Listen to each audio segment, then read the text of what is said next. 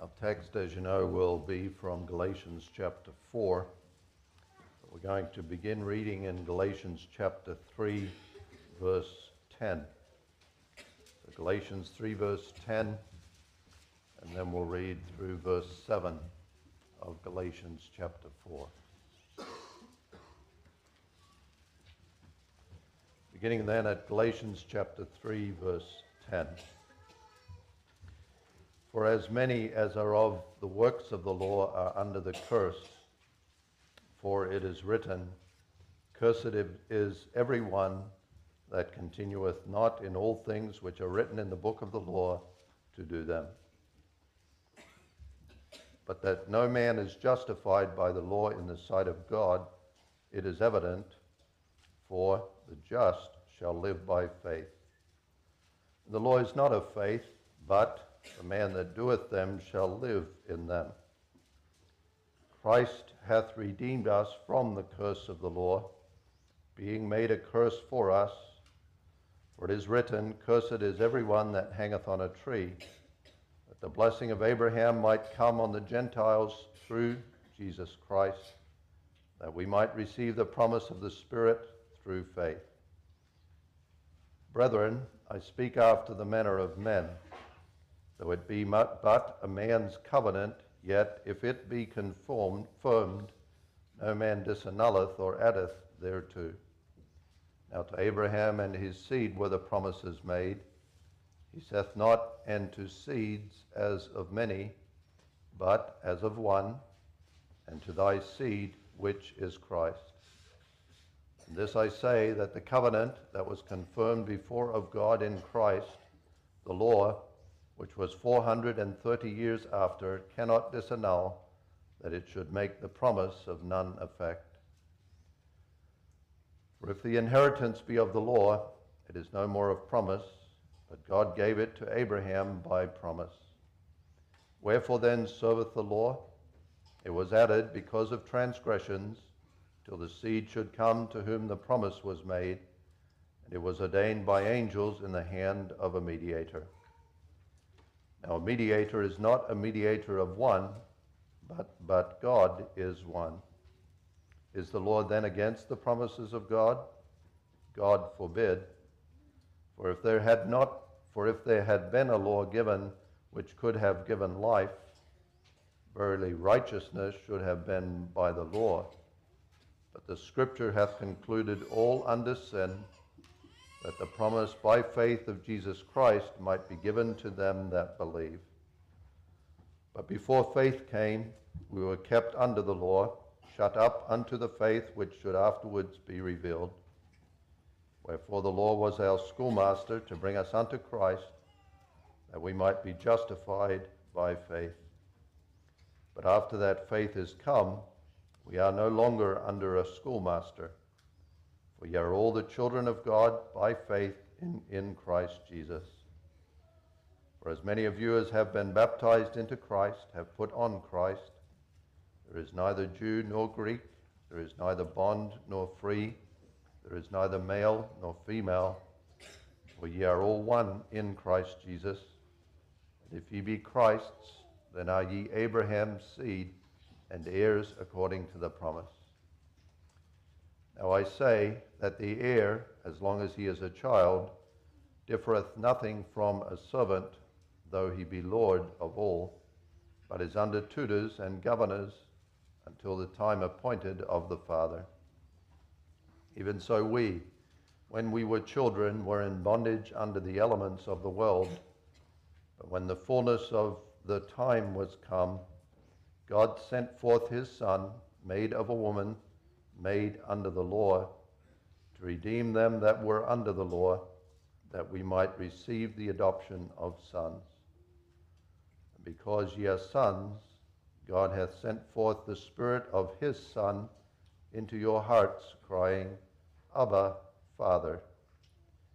Wherefore thou art no more a servant, but a son, and if a son, then an heir of God through Christ. We read God's word to that point, and now direct our attention to the words of our text in verses 4 and 5 of chapter 4. Galatians 4, verses 4 and 5.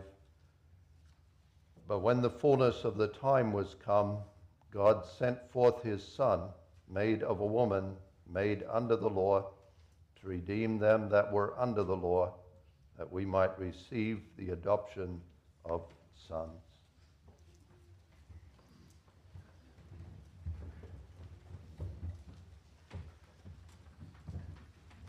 Though it might not be that explicit, beloved, our text is a text that mentions the incarnation of our Lord Jesus Christ. And it does that in verse 4, God sending forth his Son, made of a woman. And in doing so, our text reminds us that the incarnation of our Lord Jesus Christ means nothing on its own. The mystery of Bethlehem means nothing without the mystery of the cross. They are inseparable. The conception and the birth of our Lord Jesus Christ in Bethlehem has no significance without what took place on Calvary. And so our text ties those two truths and those two facts, even those two events in the life of Christ, together.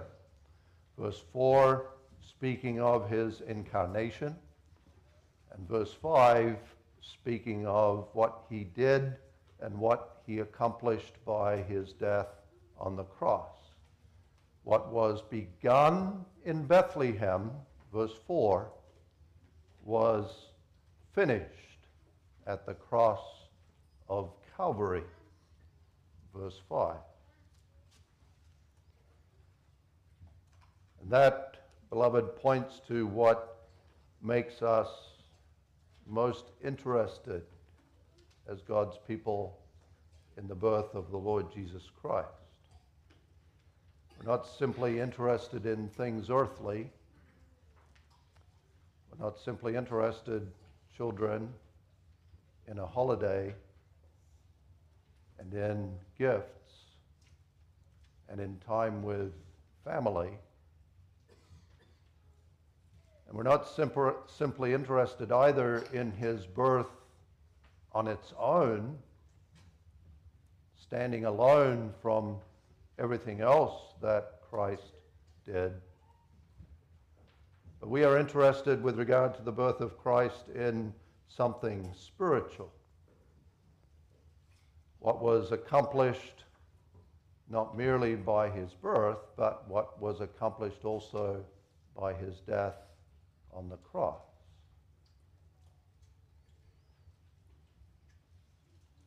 And that's what we direct our attention to then in the words of our text. Before we do that, though, notice that what is unique about this particular text concerning the incarnation of Christ is that it mentions when God sent him.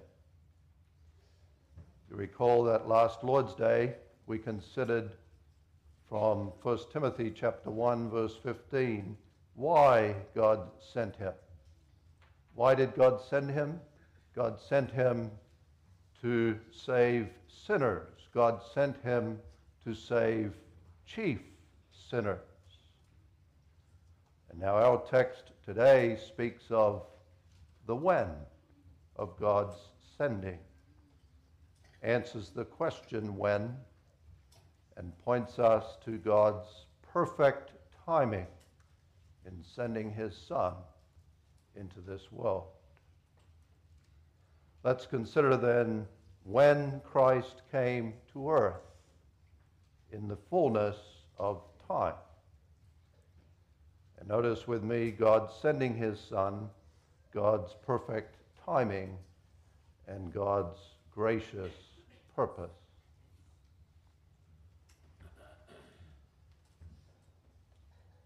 We do well, beloved, to notice first of all from our text that God is the subject here. God is the subject of all that is mentioned. God is doing things. Having said that, we don't mean to minimize or to ignore what our Lord Jesus Christ did. He too did things in connection with his incarnation and his coming into this world. He did marvelous things, even the marvelous thing of coming into this world. A remarkable display of the love of the Lord Jesus Christ, willing in great love for those whom God had eternally given to him to become a man, willing to be poor, willing to be of no reputation, willing to take upon him the form of a servant, willing to empty himself, willing to be humbled, willing to be obedient even unto the death of the cross. Greater love hath no man than this, that a man lay down his life for his friends. And that's what Christ was willing to do for us. But God's work is on the foreground here. The text says, God sent forth his Son.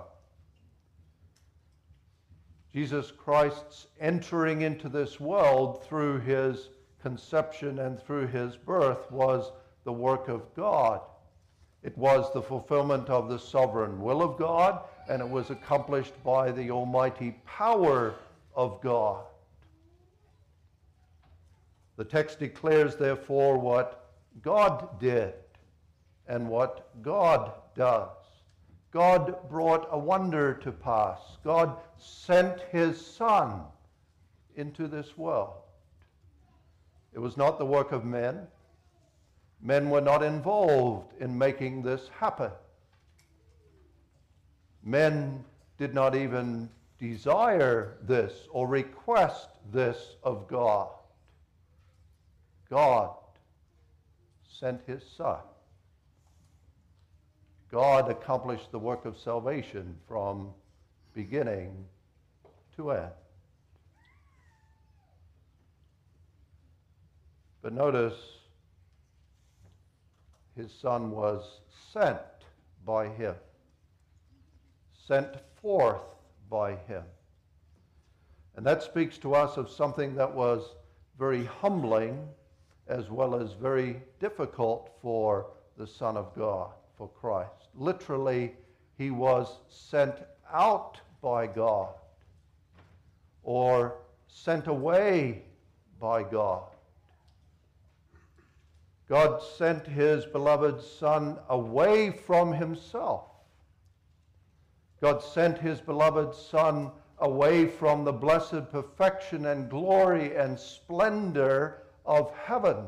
God sent his Son away from the presence of the angels who glorified and praised him night and day. God sent his Son away from his heavenly home, from blessed fellowship within the triune family of God.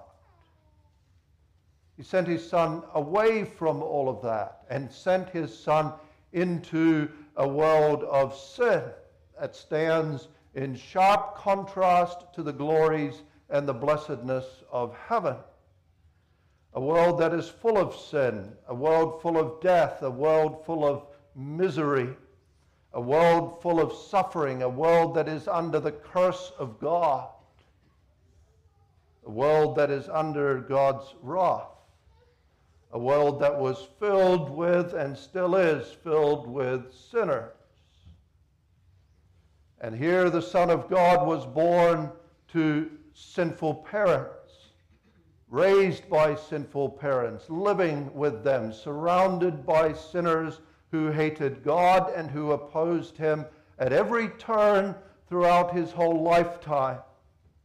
liars and deceivers, hypocrites and adulterers and murderers. What a contrast to heaven. And yet God said to his Son, that's where I send you. And that's where you must go.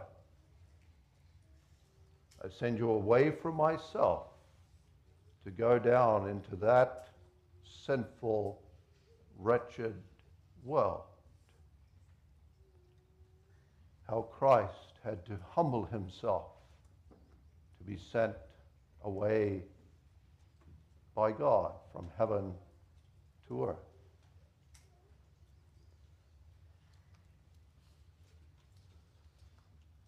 And it was also humbling, as the text mentions, because God sent him through a woman, made of a woman, the text says.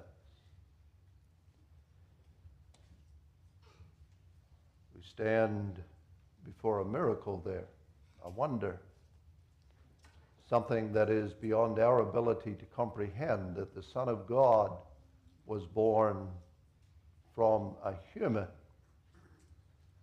that the Son of God was conceived in a human. A miracle and a wonder that was performed by the Holy Ghost, so that the child in this woman, Mary, was God's Son.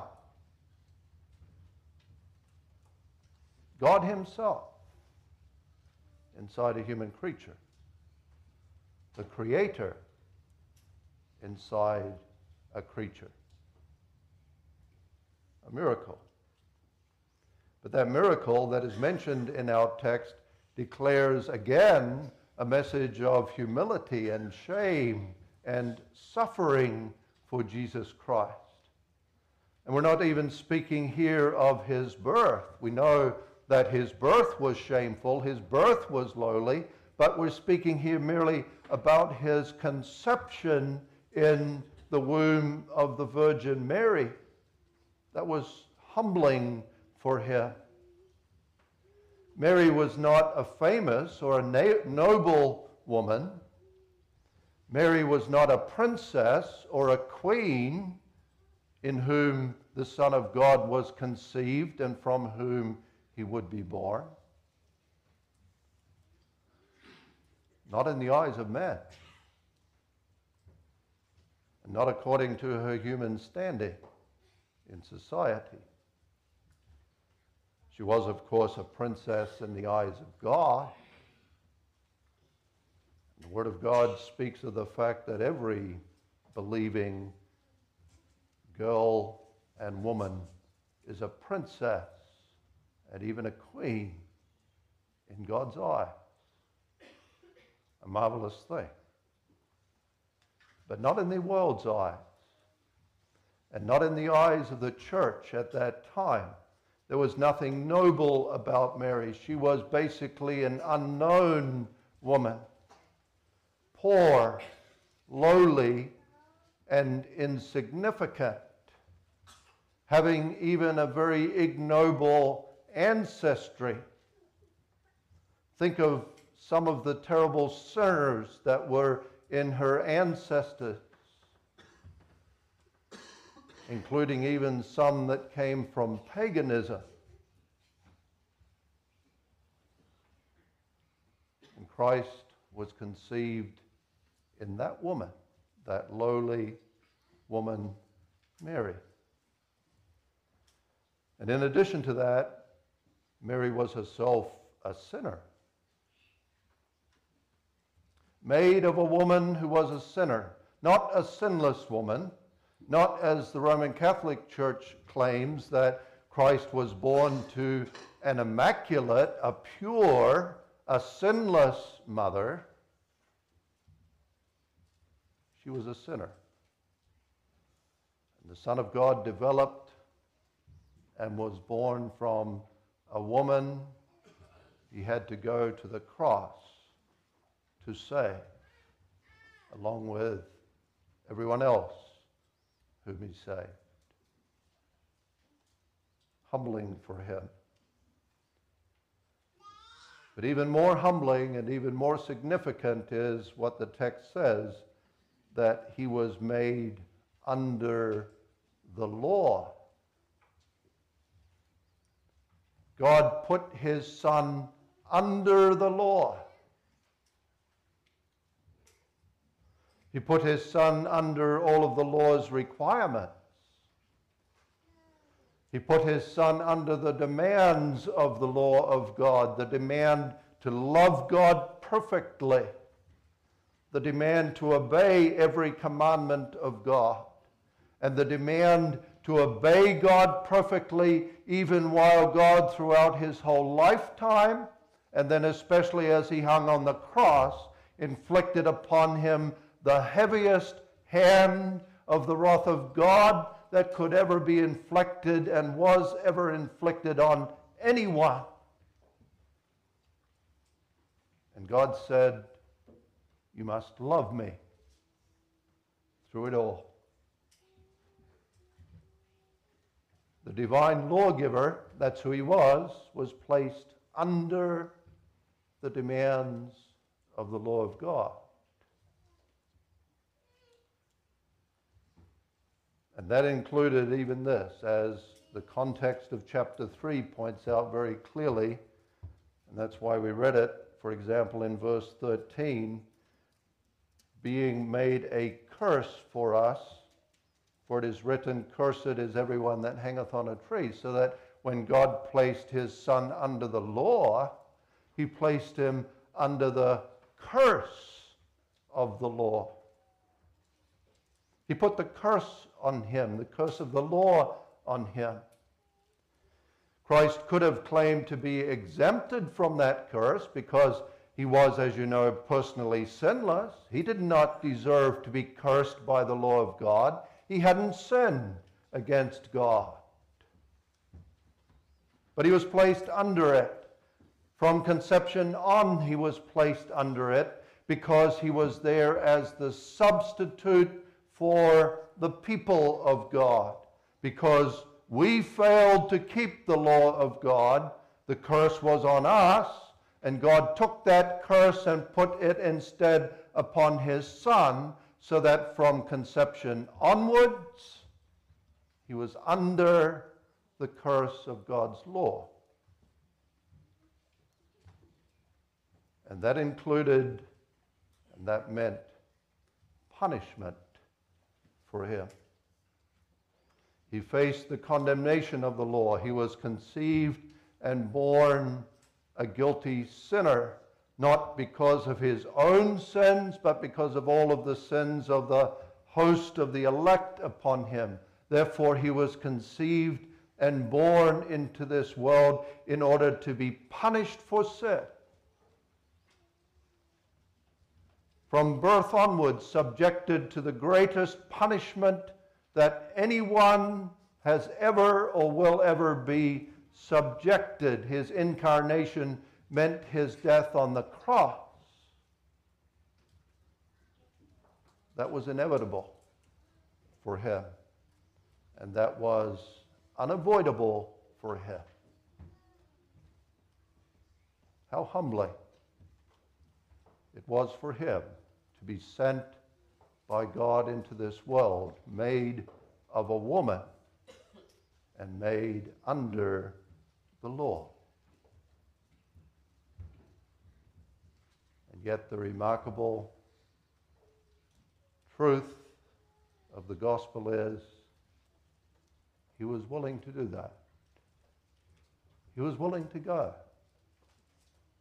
He, as it were, said to his Father, "Send me, send me." So great the love of Christ for us.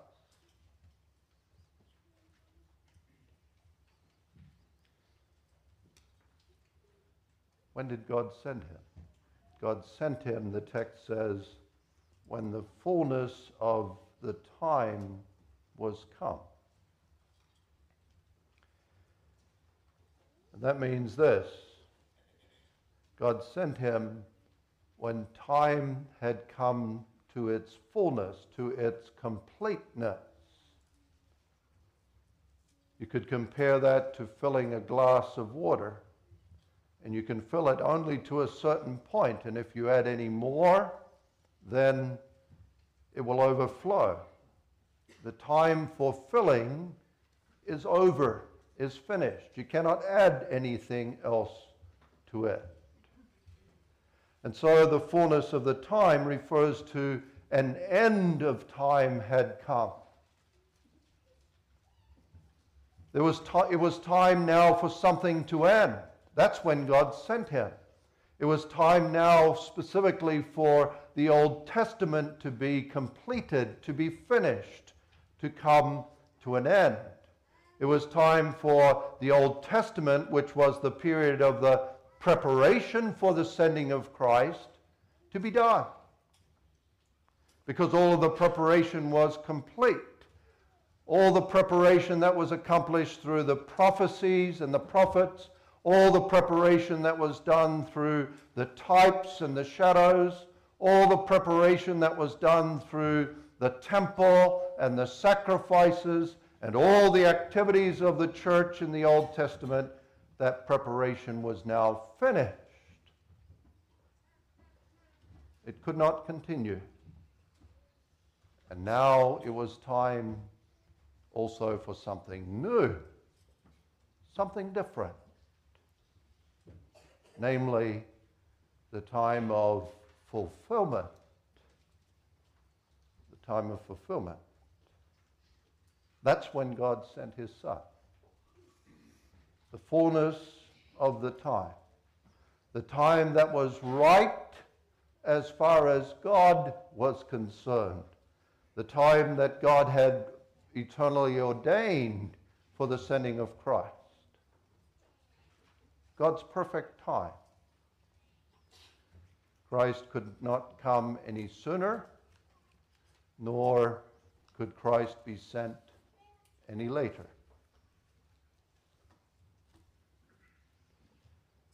When we think about the timing, God's timing in sending his Son, then we certainly recognize the fact that there were a number of things that indicate that the time was right for the sending of Christ. In the providence of God, many earthly things were ready for Christ's coming into this world, and among them was the rule of the Romans, which included the Roman method of death by crucifixion. But it was also a time of peace that had been established by the Roman Empire. A time when there was a united empire and there was a common language.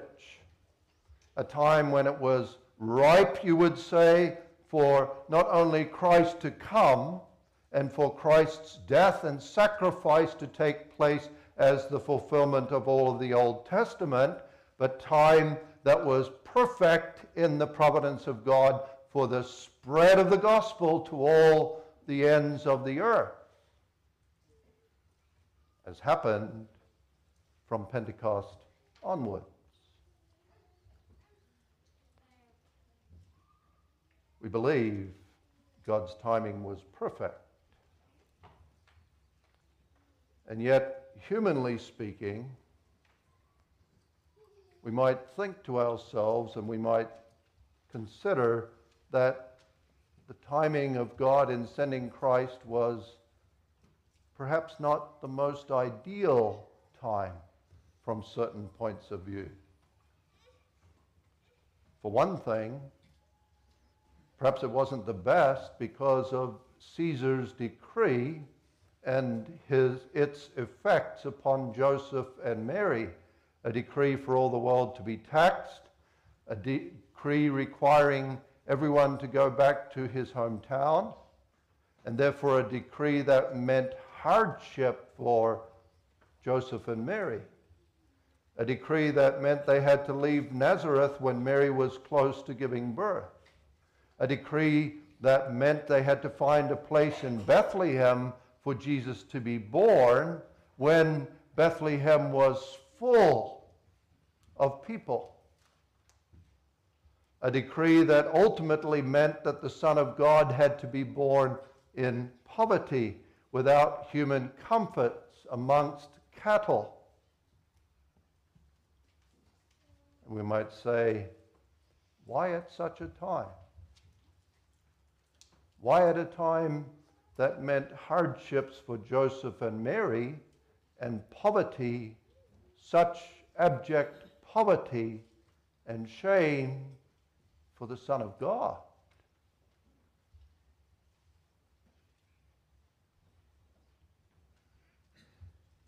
We might think in the second place that it seemed less than ideal as the time to send Christ, because hardly anyone was waiting to welcome him. Hardly anyone waiting to welcome the Son of God into this world. Contrary to what many say, and contrary even to what is contained in some of the Christmas carols, the world was not eager for him to come. The ungodly were not, as one of the carols says, they were not pining for him. And there were not thrills of hope and joy when he appeared on this earth from mankind in general. The world was in darkness, and the world was in its unbelief, and it was not interested in Jesus Christ and his coming into this world, except out of hatred, as represented by King Herod, that aimed at killing the Lord Jesus Christ.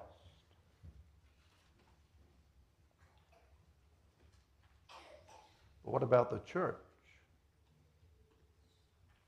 The church of that day. Well, there were only a few that were longing for him and hoping and praying. Zacharias and Elizabeth, Joseph and Mary, the shepherds, the wise men, Anna and Simeon. Just a handful. The church as a whole was apostate. The church as a whole at that time was characterized by immorality. The days were dark in the church. It was hard to find faith amongst those who said they were the people of God. And the Jews' response to Christ's coming was, there is no room in the inn, and there is no room in Bethlehem, and there is no room in our hearts and lives for the Son of God.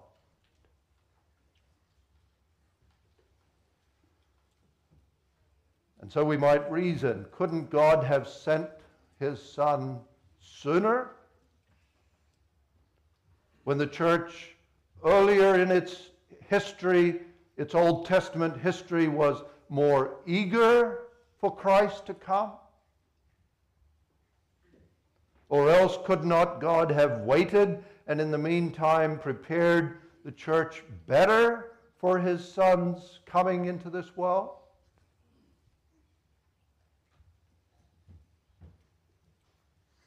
We may not do that. We may not wonder why God didn't send him at a different time, because God's timing is always perfect. Perfect for his Son, perfect for his church, perfect for Christ and his work, and perfect for the glory of God.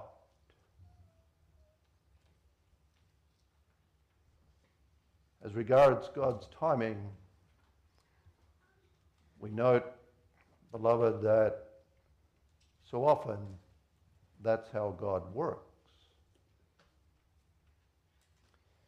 God often makes it seem impossible for his church and impossible for his saving work to be done. And then he does it. then he doesn't. You think, for example, of the promises of God to Abraham and Sarah, the promise of a son, the promise of the land of Canaan, the promise of children as many as the stars in the sky and as the number of grains of sand on the seashore. And through it all, the promise of Christ from Abraham's seed. But God did not give them a son. And did not give them a son until it was, from a human point of view, impossible for them to have children. They were too old. And then God did his work.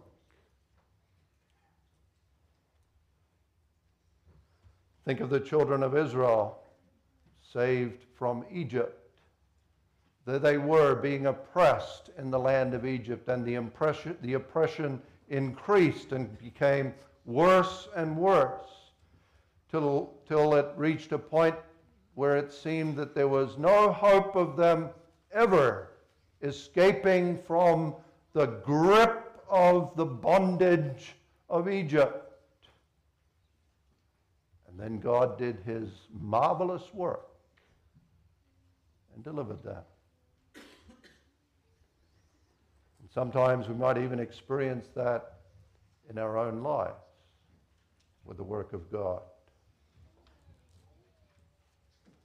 Perhaps with a wayward family member, and all the work and all the prayers seem to do nothing. And then God does his work. Perhaps even in the church, we can reflect upon the controversy and the schism in the past years, and at times it may have seemed that all was over for the Protestant Reformed churches. But then God gave a rich measure of grace and gave the wisdom that was needed and restored peace again. And you may ask why? Why does God work that way? Well, God works that way, beloved, to make it very clear that this work of salvation is completely his work and his doing. He brings us to the point of realizing there is nothing that we can do without him. And so likewise with the birth of Christ, the timing was perfect in order to demonstrate that truth concerning God. Practically everyone had given up on the Messiah, on his being born. The church had been through 400 years of silence. Not a word from God, not a prophet spoke. And if anyone was now looking for the Messiah to come, they were, for the most part, looking merely for an earthly Messiah to come, someone to rescue them from the oppression of the Roman Empire. And then the parents of Jesus were forced to travel, and Jesus Christ was born in abject poverty. And you would look at that and you would say, could this child really be the Son of God, born this way into this world? And then Herod comes on the scene, filled with hatred and jealousy, and tries to kill the Christ before he could even begin his work on this earth. And they were forced to flee to Egypt, away from Canaan, away from the church, away from the people of God.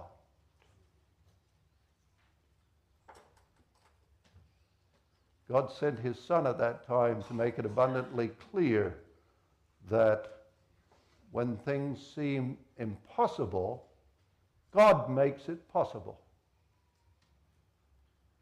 When it seems that it could not happen, God makes it happen, so that there is no doubt that salvation is His work, and His work alone. So He declares to us here, I sent my Son at that exact time to show I am God who saves my people.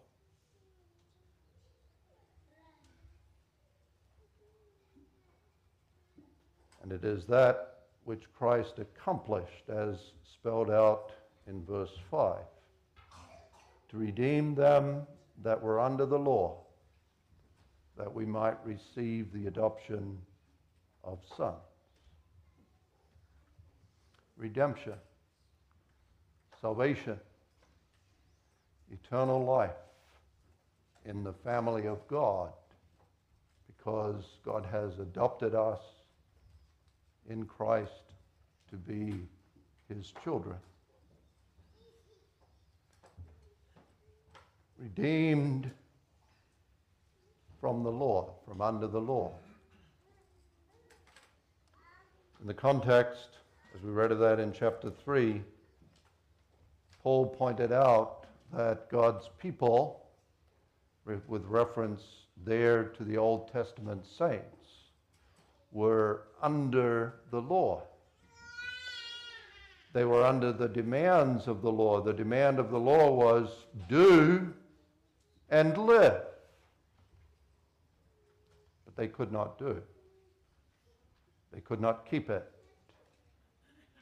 And therefore they were under the curse of the law and the condemnation of the law, the curse of death and the condemnation of being punished eternally.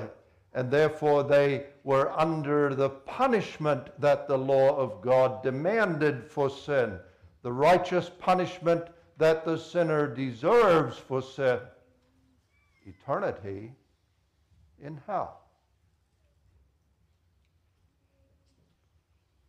And that was true not only for the Old Testament saints, that's true also for us, because we too violate the law of God. And we are condemned by that law, because God's word is, Galatians 3 verse 10, cursed is everyone who continueth not in all things which are written in the book of the law to do that. That's true of us. We deserve that curse. But the word of God to us in our text is, I have delivered you from my law. And I have delivered you from all those aspects of the law. I've delivered you from the demands of the law and from the curse of the law and from the condemnation of the law and from the punishment of the law. Freed because I sent Christ into this world. I put him under the law in your place. And he obeyed. He kept it perfectly. Loving obedience all the way through, from his conception and birth onward, and rescuing us from the condemnation that our sins deserve. And because he did that, we inherit the positive blessing of adoption. We are adopted, brought into the family of God, brought near to God. By nature, we are not God's sons and daughters. By nature, we are alienated from God, separated from God, and we belong to another spiritual father, Satan. Children of darkness, children of wrath. No right to be near to God and no right to have fellowship with God. But God eternally purposed in his eternal decrees to fill his family, his house, his home with children.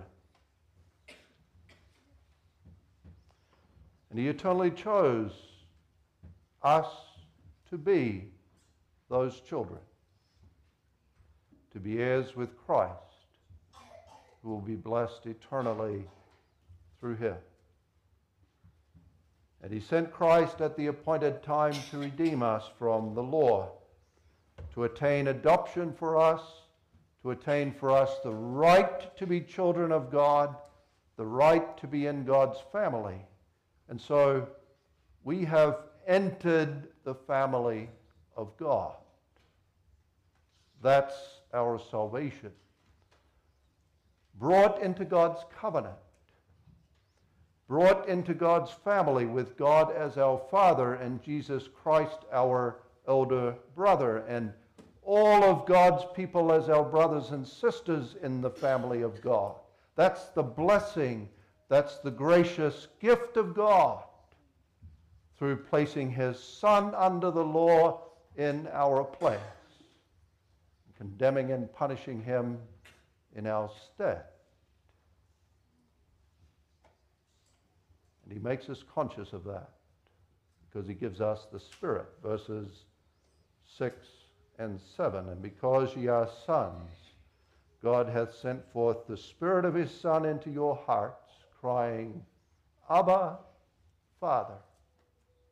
The Spirit causes us to become so convinced that we belong to God's family, that God is our Father, that we are the children of God, that we call God Abba, Father. That's what God has accomplished.